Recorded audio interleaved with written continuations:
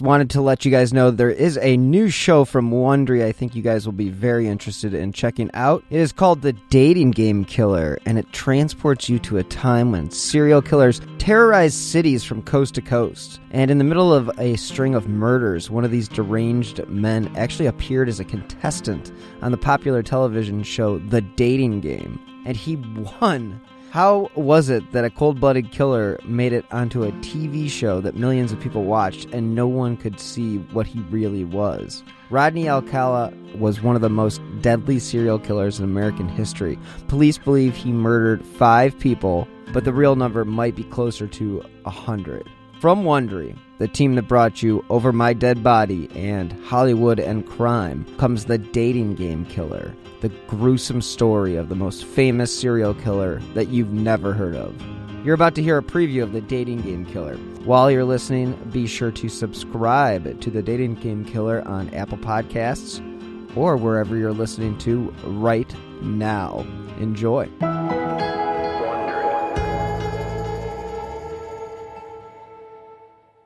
From Hollywood, the dating capital of the world, it's The Dating Game.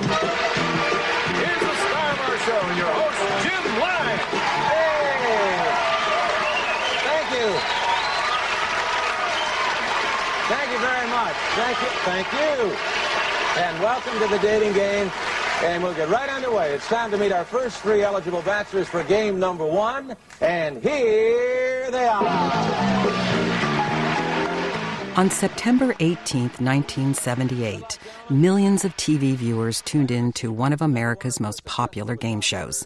In living rooms across the country, people watched as the stage set rotated to reveal the contestants who would vie for a date with the evening's first bachelorette. Good luck, gentlemen. Well, let's see. Bachelor number 1 is a successful photographer who got his start when his father found him in the dark room at the age of 13, fully developed. The lights came up as the camera moved into a tight shot of Bachelor number 1. He smiled wide at the audience's warm welcome, nodding with self-confidence. His white dress shirt was open halfway down his chest. His long mane of curly dark hair was perfectly coiffed, brushed back and cascading down his shoulders. And it's time to meet our young lady for game number 1, and here she is. Here is a young lady with a wealth of experience. Welcome, if you will, sensational Cheryl Bradshaw. Hello, Cheryl. Cheryl Bradshaw strode onto the stage in a sparkly midi dress with puffy sleeves and revealing scoop neck. Her view of the bachelors was blocked by a bend in the flower power-inspired barrier. Host Jim Lang quickly explained the rules. She could ask the contestants whatever she liked, except for their name, age, occupation, or income. Then he introduced the bachelors. Number 1, would you say hello to Cheryl, please? We're going to have a great time together, Cheryl.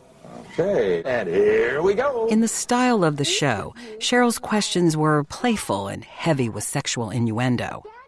Bachelor number 1 was particularly adept at matching her tone in bravado and double entendre. He was comfortable in front of the camera, growling provocatively and commanding her to get over here. He played to the audience, and they responded. Bachelor number 1, I am serving you for dinner. Oh. What are you called, and what do you look like? I'm called the Banana, and I look really good. Can you be a little more descriptive? Peel me.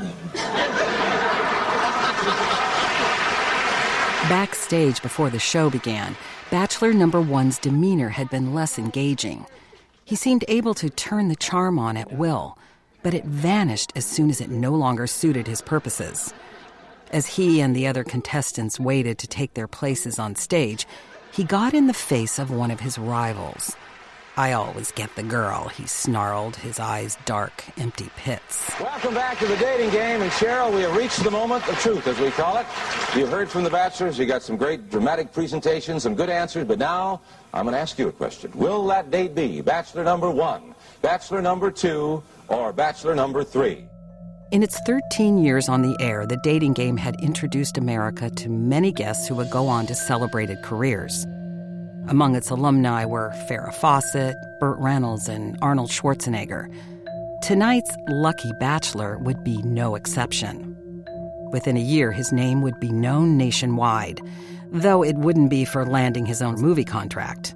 Rather, he would be known to law enforcement agencies from Hollywood to New York, and his dating game appearance would become legend. Coming up on 5 Minute News, I'm Anthony Davis.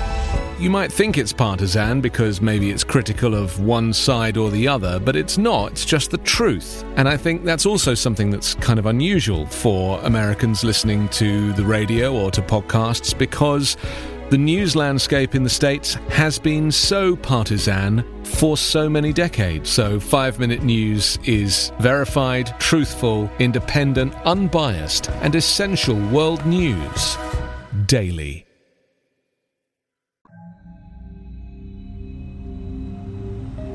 He spots her through the windshield from half a block away. She's carrying books, no doubt on her way to school. As he angles closer to the sidewalk, he can see her lips moving in an improvised little tune. When the light changes to red, he pulls to the curb, leans across the front seat. He knows how he needs to sound, practices modulating his voice for every occasion.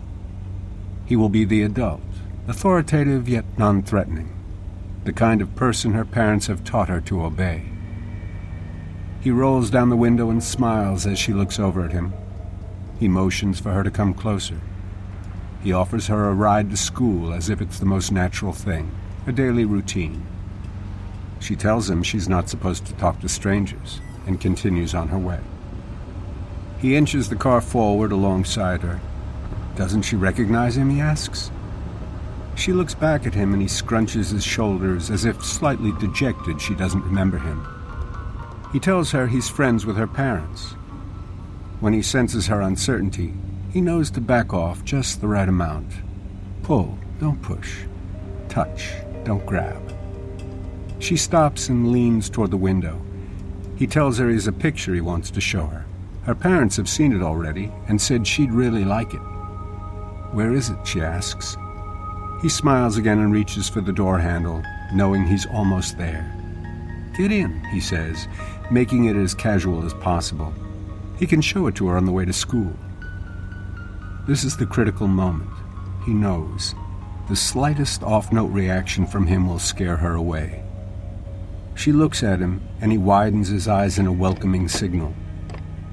She opens the door and slides into the passenger seat. Even with her in the car, he knows it's only the first step. She can jump out at any moment. So he needs to keep monitoring his every expression and gesture. His voice soft. He asks her about school. It's okay, she tells him. He turns off Sunset and the traffic is lighter. She's distracted now, looking out the window. When they turn on to DeLong Prairie in West Hollywood, she says it's not the right way to school. He tells her he has to stop off somewhere for just a minute. When he pulls over in front of the apartment complex, she looks around at the unfamiliar street. He smiles again. He knows how critical the next few seconds are. They're 50 feet from his door. She seems concerned now. It'll only be a minute, he assures her, promising to get her to school on time.